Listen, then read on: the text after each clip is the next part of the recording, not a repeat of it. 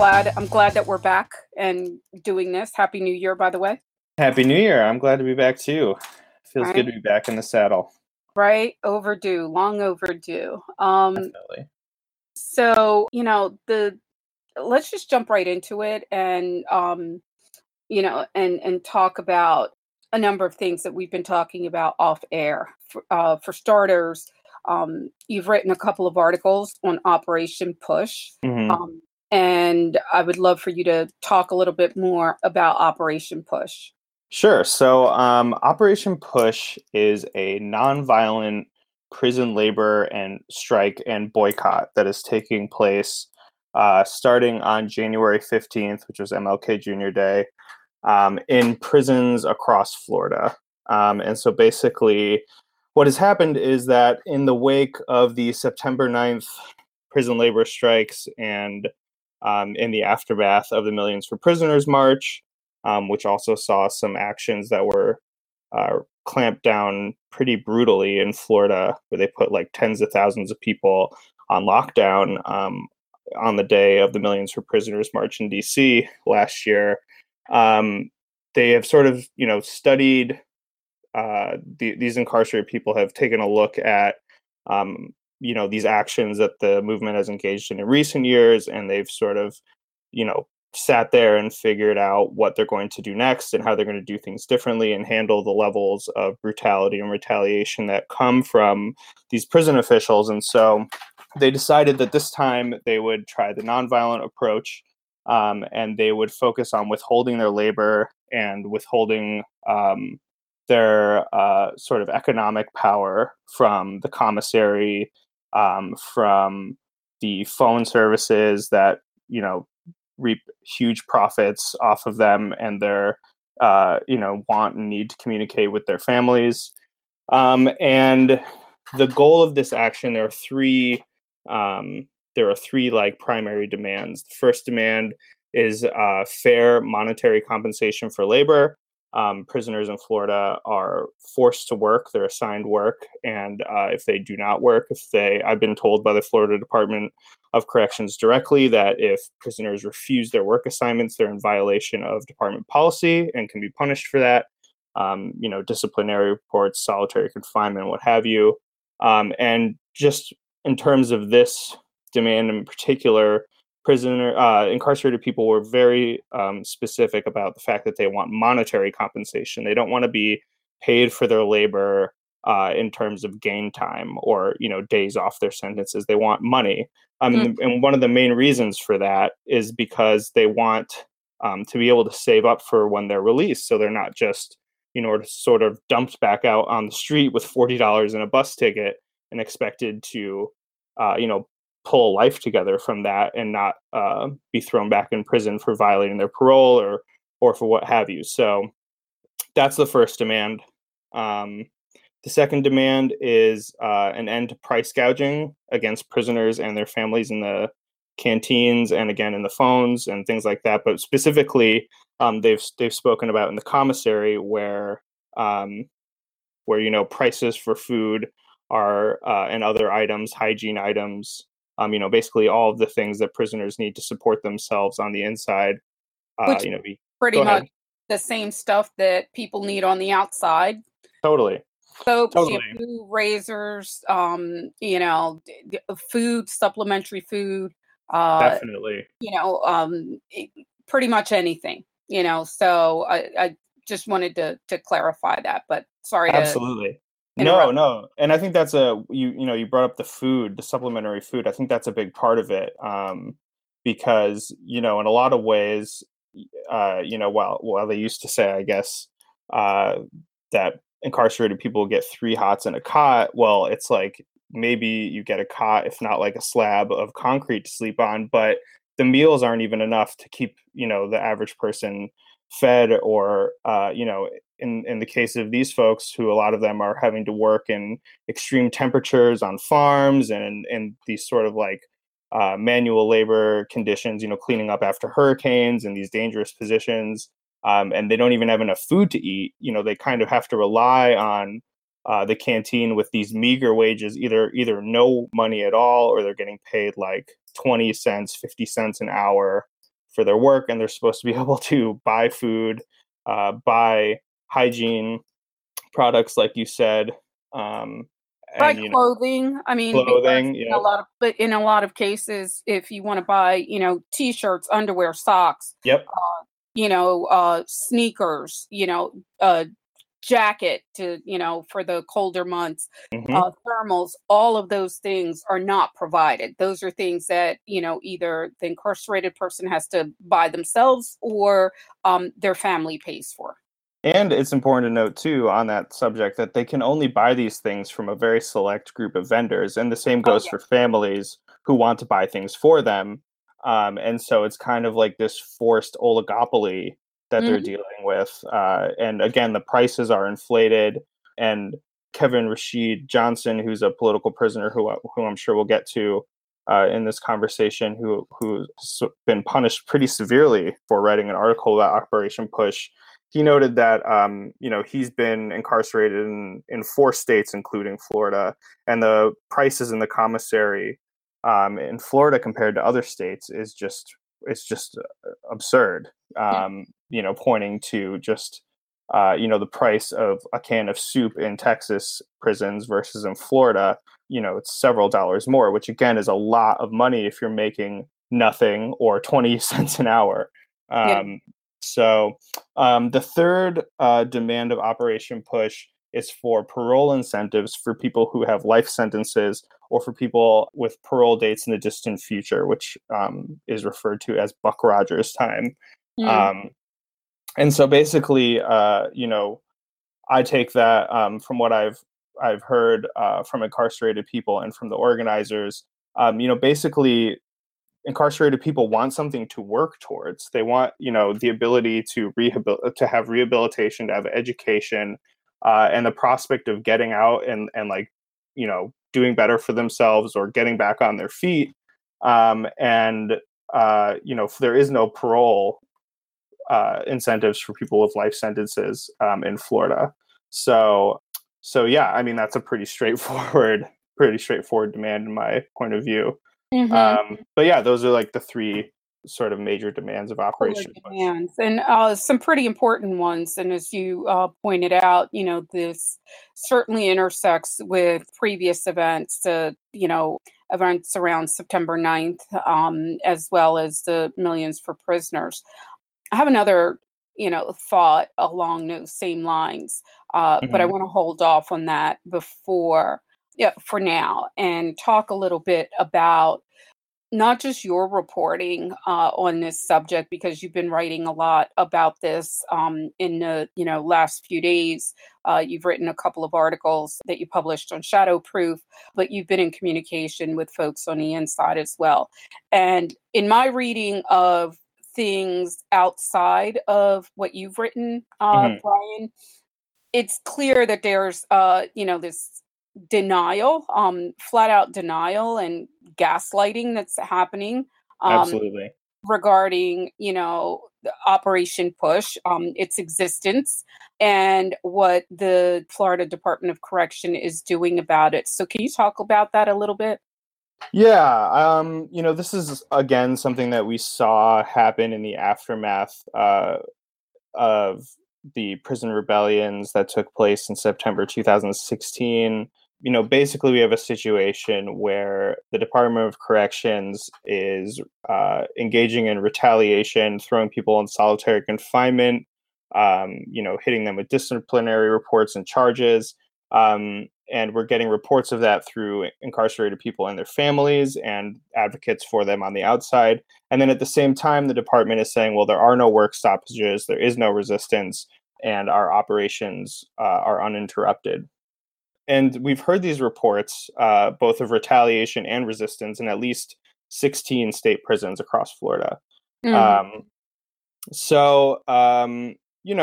it's basically, I think there's a couple things to say here.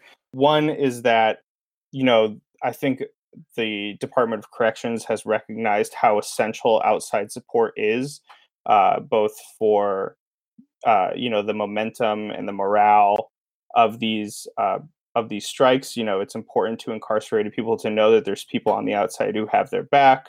and who are watching, and who will support them when they take these enormous, enormous risks. And so the Department of Corrections has basically, starting at least, if not a couple weeks, but a few days before the strike was scheduled to begin, they started cutting lines of communication, throwing suspected organizers in solitary confinement.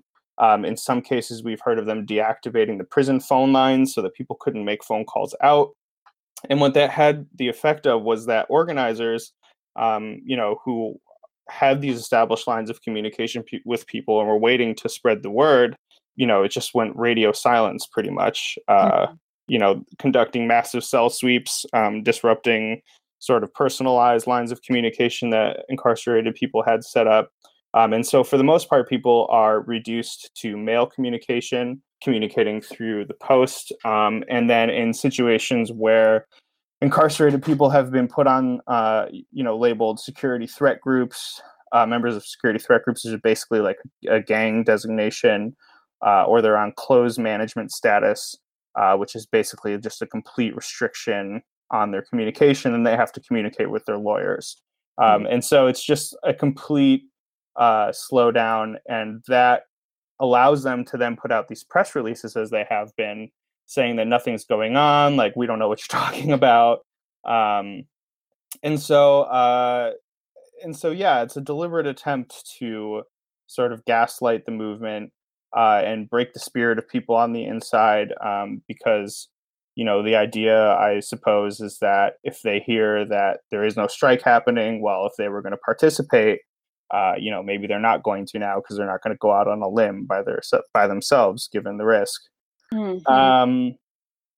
And then the other thing that I was going to say, before I lost my train of thought, the other thing I was going to say was that it's important to remember that the way that this differs from other recent acts of organized resistance in prisons makes it on its own hard to sort of visualize the momentum and if it's happening and what's going on. So in other in September 9th, we saw a lot of uprisings and resistance where there were these riot squads being brought in, and these extremely violent and brutal lockdowns and acts of suppression that were taking place across the country over that labor strike. Because this has been sort of an intentionally nonviolent and economic protest as it was organized, it's just sort of harder to see. And I think some of the IWOC organizers have pointed out that, in some ways, we're really not going to know the scale or the impact of this until the next budget comes out, until we can see the economic impact of incarcerated people withholding their labor and withholding their money. And so that's the other thing that I wanted to say, was basically that, the Florida prison system is not only gaslighting this, but it's also this challenge of, if we don't have this communication with people on the outside, and there's not this visible, constant, for lack of a better term, spectacle for people to look at, then it's kind of hard to show, the progress. But they do say that it's still ongoing. They're just starting to regain communication with people in some cases. And they are planning more. And just the final thing I will say is that incarcerated people who led and organized this, just like they did for September 16th, they were very intentional that this wasn't going to just be a one-day action. It was going to be at least a month action. But most importantly, it was going to be the start of a whole year of action, at least. It was going to be the kickoff to the next phase of the movement. So, and I already know that, like, other groups of incarcerated people in this abolition movement are already already talking and looking ahead to what other actions there will be this year. Mm-hmm, mm-hmm. So one of the things that struck me as I was reading one of your articles, and I'll give you the title of it now because I have it up on my laptop here. The movement against prisoner slavery ramps up with Operation Push in Florida, and you put this out on January 11th. here, and you said prisoners are sent to labor without pay on the outside as well, including for government agencies and nonprofit organizations. They also work in jobs that are difficult and dangerous. Increasingly, prisoners are tapped as a free workforce for cleaning up natural disasters. In Florida, they worked without pay to clean up Hurricane Irma. These workers are not covered by the same labor protections as those on the outside. And some health and safety groups argue this work can be more deadly than the storms themselves. Hmm. Haitian prisoners in the Florida system who wrote a letter expressing solidarity with the action pointed out how immigrant labor is exploited under this arrangement. Quote, there are so many Haitians, Jamaican, and Latinos in the FLDOC serving sentences that exceed life expectancy and/or life sentences who are not being deported. They use all immigrants for free labor and then deport them, end quote.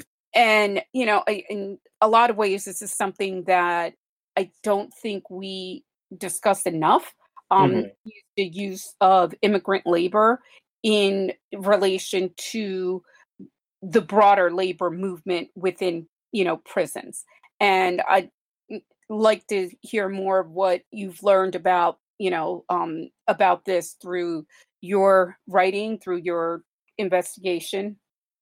Yeah, specifically on the on the subject of immigrant labor in prisons, immigrant detention centers, even before the September 9th action, immigrant detention centers have been a site of rebellion. In some ways that I came across more frequently than I did in other sort of non-immigrant detention, I guess, settings. A lot of hunger strikes, a lot of other forms of resistance, and a lot of it is again, around the forced labor that takes place inside a lot of these facilities. In this situation here, these are not immigrant detention centers per se that these Haitian prisoners are talking about. I don't think we're talking about the Florida system. So you have, immigrants who are Mhm, not being detained for immigration offenses, but are immigrants nonetheless.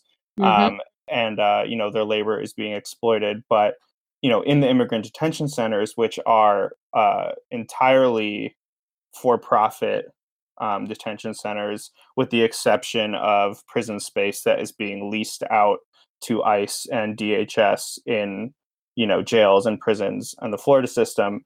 You have like Geo Group and Core Civic, which used to be CCA, who have their own sort of labor camps and programs.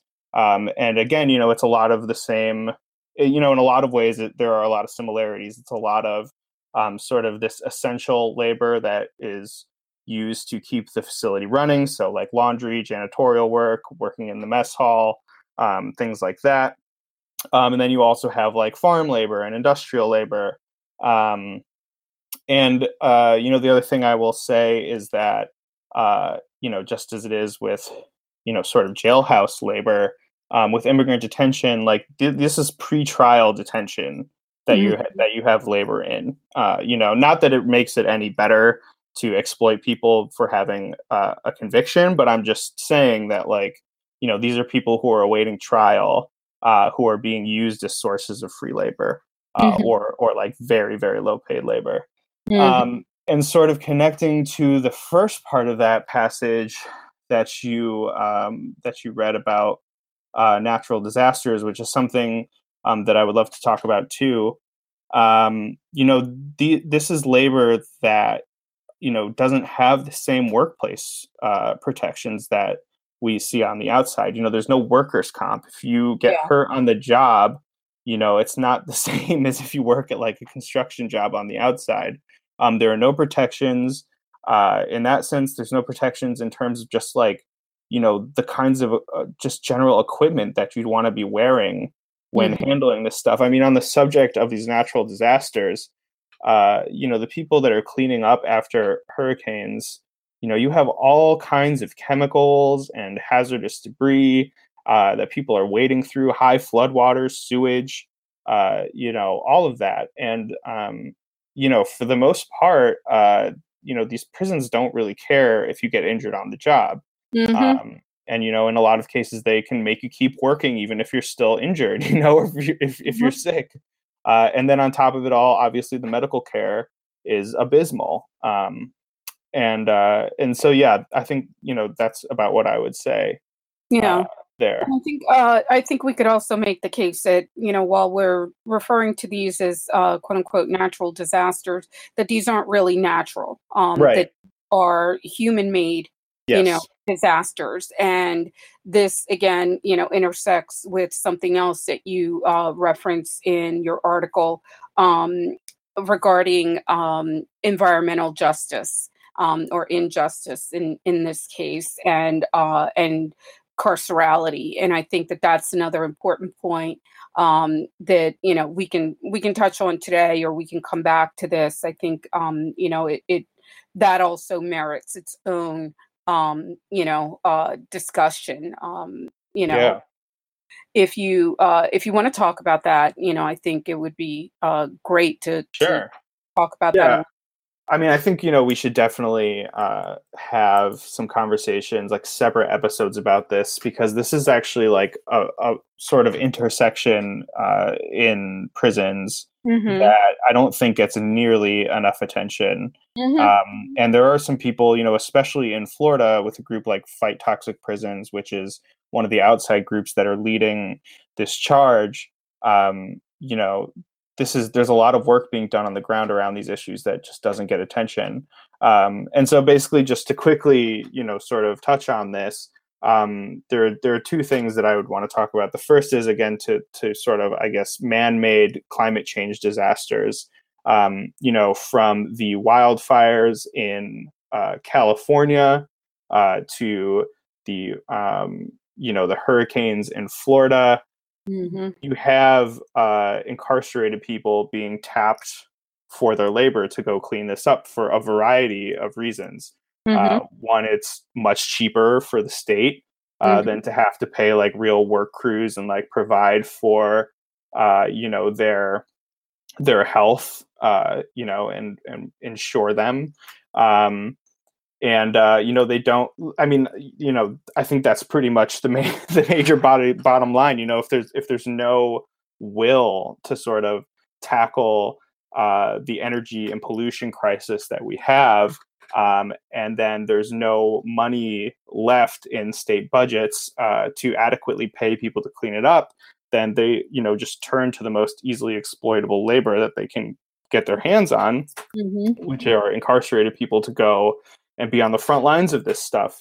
And of Mm-hmm. course, that has all kinds of health and financial ramifications for communities down the line as people get let out of prisons eventually and then go home to their communities where they, will inevitably suffer health effects from, having done this work Mm-hmm. so unprotected.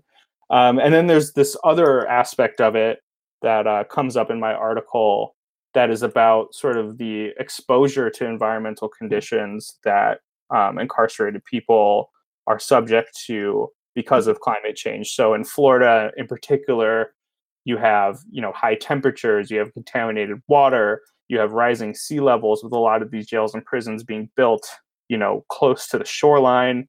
And then when like these big tropical storms or hurricanes hit, these these incarcerated people are unbelievably, in a lot of cases, not evacuated, but just sort of expected to bunker down in flooded prisons. Mold, just phosphate mines, because again, like these prisons for the most part are built in sort of far off areas where they're removed from cities and towns and things like that. And Mm-hmm. so they're also in areas where there are mining and other sort of industrial operations going on that pollute the area around them and can contaminate their water. And the group in Florida, Fight Toxic Prisons, has sort of recognized how much of an issue this is for Florida prisoners, and through literature and through their relationships with people on the inside, have sort of been broaching this subject and getting prisoners to agitate for their environmental justice, including even writing letters to oppose the construction of this phosphate mine across sort of what they call the prison belt in northern Florida. I just think that's an area that I would really love to have some of those folks on and talk about that more in the future, because it doesn't get nearly enough attention. Absolutely. And, again, one last thing I'll say is a lot of these facilities are ancient. And even if they're really not that old, they're not kept up very well, or a lot of them don't have air conditioning, or air conditioning that works or is clean. And so, that sort of aging and obsolete architecture is a big part of it too. Absolutely. So you've mentioned a number of different organizations, IWOC and FTP being just two of them, as well as Millions for Prisoners. Can you talk about the role of outside organizations in supporting, and advocating, agitating, if you will, for Operation Push, and what they've done, and what people can do if they're interested in getting involved in this effort? Yeah, I would say, one of the primary reasons or goals of having a large, visible, and active show of support on the outside is to sort of get the backs of the people who are, again, putting themselves at such enormous risk on the inside.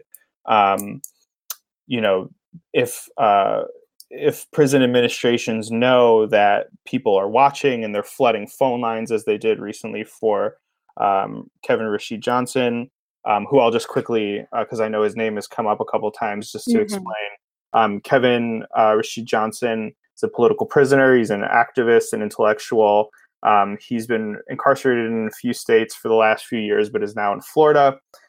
He's got, quite a bit of a following on the outside, and he wrote an article about Operation Push, going through the demands and sort of the strategy, and also included some of his own experiences and observations from the inside, and sort of weaving those into his reporting.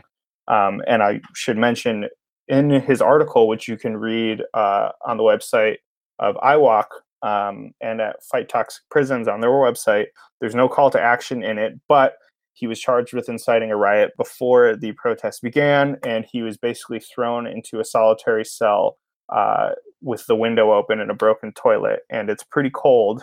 I know it's Florida, but at night the temperatures can drop pretty low. And for a while, his attorneys were worried that basically they were going to kill him, just like let him freeze to death in the cell. And so what they did was they had people on the outside call into the warden and demand that he be moved to another cell. And for about a day and a half, people flooded that phone line. They were making phone calls, leaving messages, writing emails. On Twitter, they were passing around, this phone number is not working anymore, but I got through to somebody here, so try calling this number, sharing their little scripts for what they were saying. And eventually, according to Rashid's lawyers, he's been moved to what they called a climate-controlled cell, and is no longer being tortured, as Rashid said he was being. And so I wanted to bring that up because it's an illustration of the role of people on the outside. Basically, the people on the inside are completely dehumanized and stripped of their rights. And so in some senses, it's the place of, or it's the duty of the people who want to show their support on the outside to sort of step in and exert their influence as members of the public over the prison administration and get them to stop their retaliation, or at least just let them know that people are watching. And so call-in campaigns are a big part of it. Letter writing and just sort of pen paling, again, is just always sort of this sort of foundational important thing in keeping relationships with people and keeping communication on the outside. I know that in a lot of ways, the organizers are basically asking people, like, what skills do you have? What things can you bring to the table that we can use to the benefit of the prisoners? So, for example, I know that they were looking for paralegals and people who have some legal experience to help them sort of chart out what the contours of, like, what the legal rights of prisoners were as they resist, so that, there was some sort of, like, if something happened, they could have some kind of a legal response or anticipate in some way legally, like what they could do to protect prisoners and what, rights they have that are enforceable. Yeah, I mean, some of those groups would be the Incarcerated Workers Organizing Committee, IWOC. Their Gainesville chapter has been very active on this. Fight Toxic Prisons is another one. Jailhouse Lawyers Speak, of course, always important in this movement. And the Millions for Prisoners Human Rights I Am We organization, obviously. But I would say, just to sort of have that complementary support on the outside. And, to be clear, it's made clear time and time again from organizers on the outside, people on the inside are taking the lead.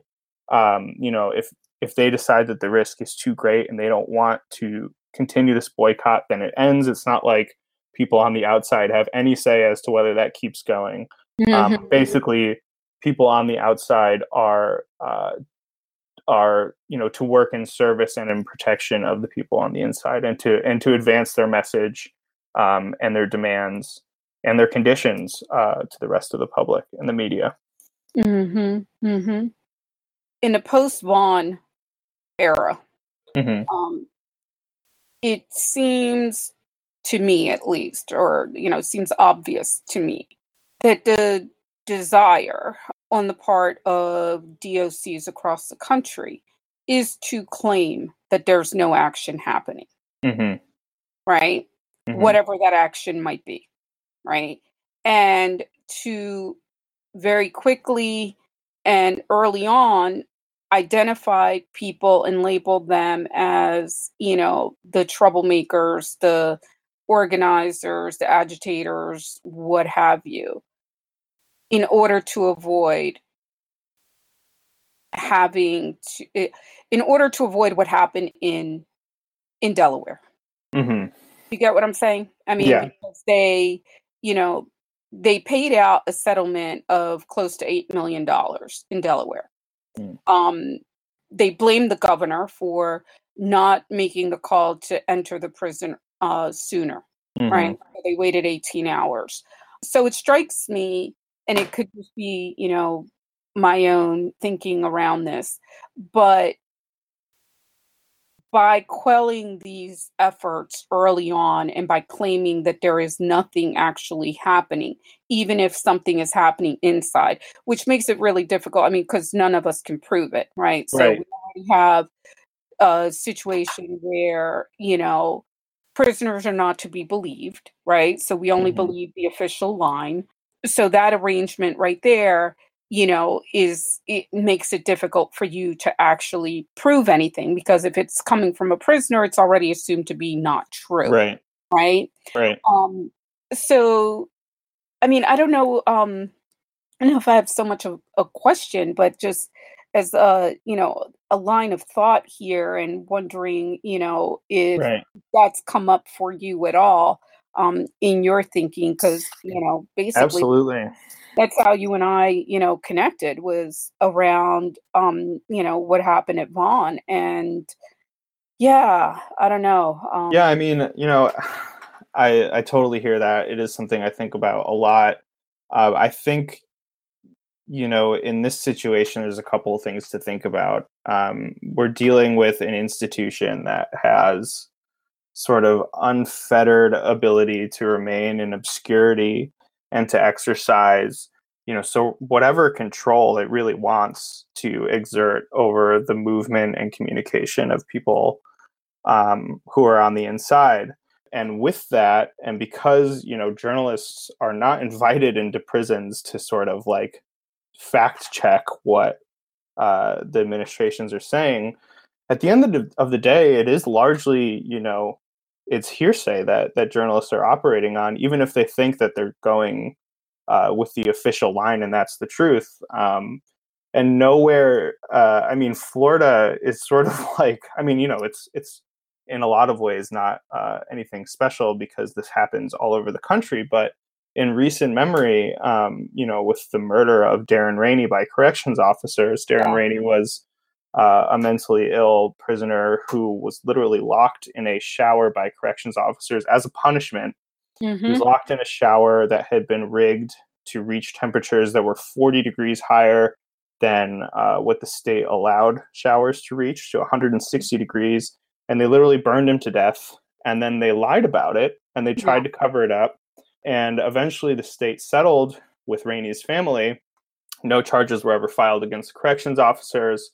The prisoner who blew the whistle on the whole thing had to be moved to a whole nother state because they, feared for his life. Yeah. Um, so that situation right there, you know, we're talking about a situation where whether you are touting the line of the state or you're believing what the prisoners are saying, you're sort of depending on what people are saying. There's no one truth because we've allowed to, I guess what I'm saying, because we've allowed this situation where we have these black holes in our society. And, it gives this advantage to the prison because they can basically operate in secret and do all these awful things and then turn around and say, well, nothing's happening. And who are you going to believe, Exactly. Um, and, I think about that all the time in my reporting. And the best that I think that we can do is to just sort of, we get the state's perspective, I guess is what I'm going to say. Oh, Uh, absolutely. we get the state's perspective enough. It's readily available. You don't really have to work that hard to know what Florida thinks about Operation Push or any, sort of prisoner human rights issue. However, you're almost never going to see the perspectives of a family member of the incarcerated, Mm. of a person who's on the inside. Those are just left out of the articles almost completely. Like a couple weeks ago, I can't remember where it was. I tweeted about it, but there was an article about an uprising that happened in a jail somewhere, and the article was maybe like 1,000 words long, and it was all about how prisoners had set up booby traps and had made these makeshift weapons, and there was this dramatic battle between the inmates and the corrections officers, and there was like maybe one super vague sentence that mentioned like they were rebelling against like their abysmal living conditions, and were tired of being ignored by prison administrations and having their grievances ignored. But that was like, if they could have left, I imagine that the journalist wrote the article as this like, dramatic, battle story, and the editor was like, well, should we like add a line in here about why this happened? And like, okay, like we'll just reference it like as an aside, but it's not important. And Yeah. that is how these things are reported. It's like going to like an action movie or something like that. But it's I mean, it's awful. To like, how can you believe that people would put themselves in this amount of danger uh, for no reason or because they're making it up, and that there's so many people who are echoing this and signing on to this, and there's an organized movement behind it, to think that that would be all based on fraud and deception on behalf of people who are incarcerated is absurd. Yeah. And so for me, it's like, who are you going to believe? Are you Yeah. going to believe like this giant crowd of people who are, enduring this risk to make this message and to say this is what's happening to them, and who know and who internalize when you talk to them, who know that they are not going to be believed and that people think they're full of shit? They Mm. can sense that because they get that from society and from the people who hold them captive every day, who Mm. tell them that what they have to say and what they think, even down to like having a medical problem and being told that you're full of shit and you can't go to sit call today. Malingering, that whole concept of malingering. I just think it's ridiculous to think that to represent the perspectives of prisoners who are taking this action is to just go on hearsay, and then to hear that this stuff is happening and then just see the Department of Corrections being like, oh, there's nothing going on here. And to like just give another example of like sort of the information warfare that goes on here. I contacted the Department of Corrections when we found out that Rashid was being held in these conditions, and I asked them, I said, I read the disciplinary report, I read Rashid's article, I want you to point out for me what passages are incitements to a riot here. You're charging him with an incitement to riot, ostensibly, or at least we would like to think he's going to have some kind of a hearing, even if it's like a perfunctory kangaroo court hearing. And they're going to have to, I would presume somebody would be in a position to argue how this was an incitement to riot. And the response I got from the Department of Corrections was literally, yes, Rashid has been charged with inciting a riot. Let me know if you want a copy of the disciplinary report, because I will file a records request for you. And I was like, no, I read them. I know it took you 2 hours to respond to me, so I know you read my message, and I know you know what I'm saying, but you're playing a game with me, And that's just a very small example of the kind of like messing around, just the bullshit, the runaround that you get from officials when you're just trying to, let's just like, if they had like a legitimate reason, or even if they had an illegitimate reason, but one that they perceived as legitimate, they could have just said that. And like, I could have put it in my article. Department of Corrections thinks this sentence here was an incitement to riot. You and me and everybody else would probably disagree, but they're not even honest enough to do that. They're not even willing enough to do that. And so, just to come back to this, like, if we're talking about who do we believe, my answer is, well, who controls the information that you're getting? Mm-hmm. So that's what I would say. Yeah. I mean, I think your point about, silencing people on the inside, or, just not even rendering them invisible completely, as a way to perpetuate, this illusion that justice is being carried out in some way. And the thing that I, kept thinking about when you mentioned this just a few minutes ago was, something that Mariam Kaba says or has said, prison as an institution is in our head and hearts. Right.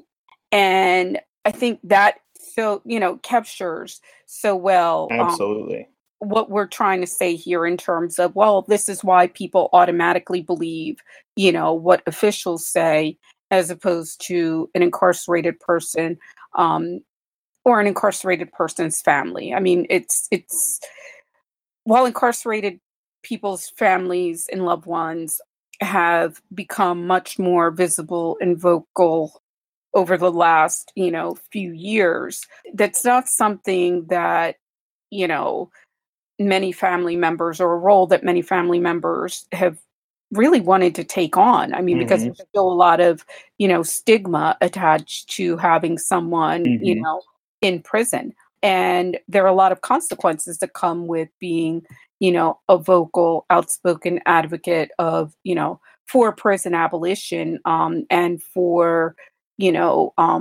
movements, of various sorts that I'm not going to say force you, but it's a kind of and I'm speaking in generalities here. Sure.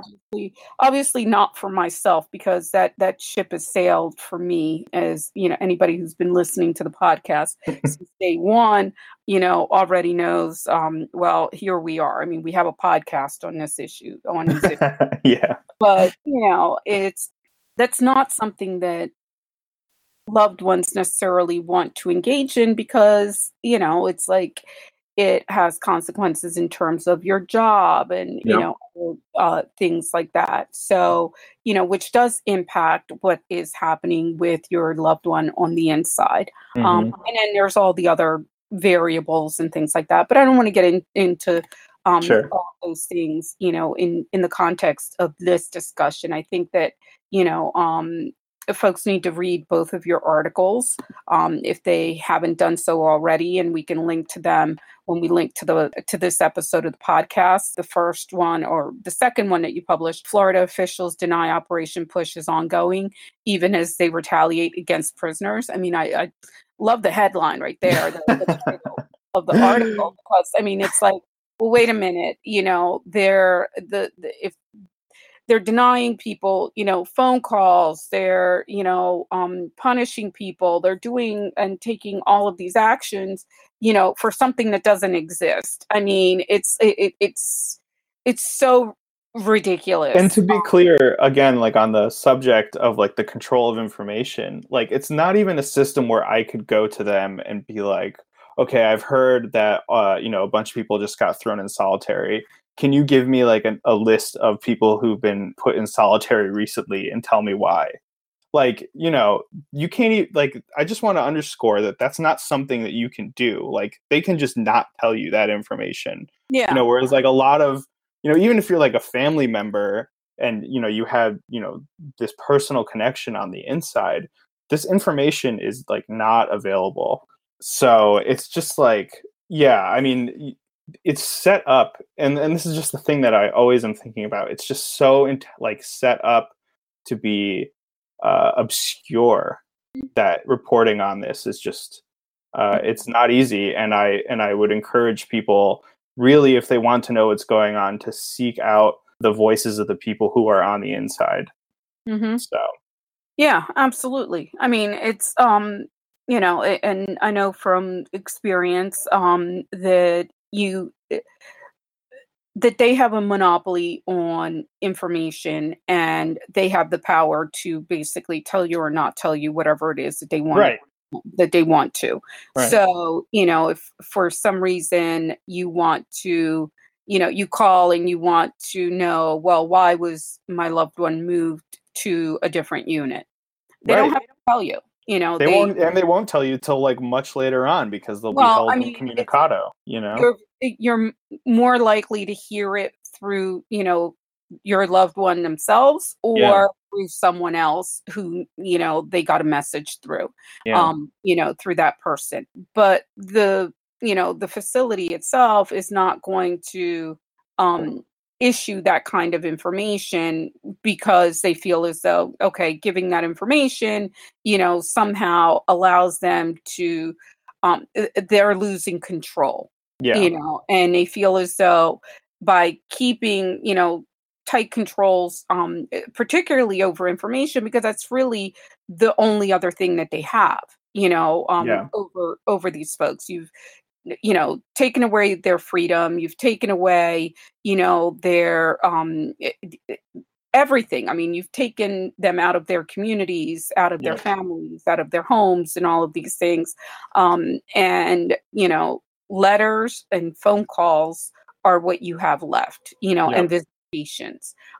So they know this, and they manage those things in such a way that, they use them as a way to punish them. Yep. So, you can restrict somebody's visitation. You can do all kinds of other, take other retaliatory action for people who are perceived to be troublemakers. They don't actually, and I want to emphasize this and Yep. underscore this, people don't actually have to be organizers. Like, Yep. there's no standard, there's no set of criteria that says, okay, these are the things that an organizer does. And, we're going to go according to this list here. So it could just be that, the moons weren't aligned properly, and Yep. we decided that day, okay, this person's an organizer.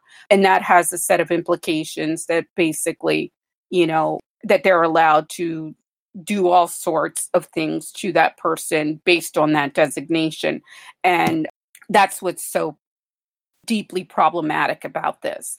That kind of group punishment mentality too also works very strongly against prison organizing on the inside, because people know that even if they're not involved in the organizing, there's still a price to pay for them should the prison decide to retaliate against, like, for instance, putting a whole unit on lockdown, maybe because they suspect one or two people of being involved in some kind of resistance organizing. Not just that, I mean, but they will, you can get swooped up in something even if you happen to be sitting next to that person Totally. for Yeah. dinner. Absolutely. If you happen to, be kind to that person and you gave them one of your soups, when they were short, that could be perceived as some kind of collusion. Yep. So I think that, this conversation really uncovered a number of different problems related to this action. And the action, as you pointed out, is still ongoing in spite of what Florida officials are saying. I just want to, quickly review the demands that prisoners are asking for with regards to Operation Push. And, as you articulated at the beginning, said it's really an end to prison slavery if we want to, bring it down to something, like that. I mean, you put it a little bit differently when you talked about, the wages and things like that, but it's really an end to prison slavery. The issue around canteen prices and the price gouging that is happening of not just people on the inside, but also of their families around the commissary prices and telephones as well. And then the third demand was around providing parole incentives for people with dates in the distant future, or lifers, as we call them. And I think we can, we should come back and check in and talk about this again fairly soon. I think one, just, to stay on top of what's happening, not just with Kevin Rashid Johnson, but as well as, other people who have been, labeled and targeted as part of this effort. But I think there's also a component of this that we haven't really discussed, and that has to do with the racial and racialized dimension of absolutely, which I think comes up not just more clearly perhaps for some people than others when we talk about immigrant detention, but also the people who are organizing, or the people who are labeled organizers inside are not necessarily. Let's just leave it there for now. And we need to come back and have that conversation, because I don't think that, we don't have time to get into it today, but I definitely want to continue this. And I mean, it for first, episode back in January 2018. I mean, can you believe we're already at the end of the month? Like, what my Lord. I do not know. I'm glad the holidays and the New Year's is behind us, and that maybe we can get back into a groove here. But I can't believe it's almost February already. Look, but the days are getting longer, so that's good. Look, I'll admit, I just took down my Christmas tree today. I had a goal of taking it down before Easter, so I'm doing good here. Finally got to right on schedule. Ahead of schedule as far as I'm concerned, way ahead of schedule. But I'm also just trying to catch up on sleep after this job that I had last week that it's just kicked my ass, and it always takes me like 2 or 3 days to bounce back. So having a chronic pain condition doesn't make things easier. So there's a lot of like, okay, I need 3 days of going to bed at like 4 or 5 in the afternoon. And then going back to the gym and all of that stuff before I can, really start feeling like myself again. But I am absolutely thrilled that we did this today. Me too. We'll provide links and more info for folks along with the episode's description on the website. Let's tell people where to find us on Patreon. Yep, you can go to patreon.com/beyondprisons. Chip in a few dollars if you have it to help us keep the show going, help us keep it regular, and expand this project as time goes on. You can also find us on Twitter, beyond_prison, and on Facebook, on iTunes, pretty much all the places you would look, you can find us, I would say. And this was fantastic. And I look forward to doing not only more episodes of the podcast in the coming weeks, but revisiting this and sort of the various threads that we've touched on and ones that we haven't touched on. So thank you to everybody for listening. And it's good to be back with all of you, especially you, Kim. Yeah, same here, Brian. I'm like, okay, this feels good now. So Yeah, I'm like, all right, I'm ready for the rest of the day, even if the rest of the day is just a nice long nap. that sounds good. All right, well, y'all enjoy your afternoon.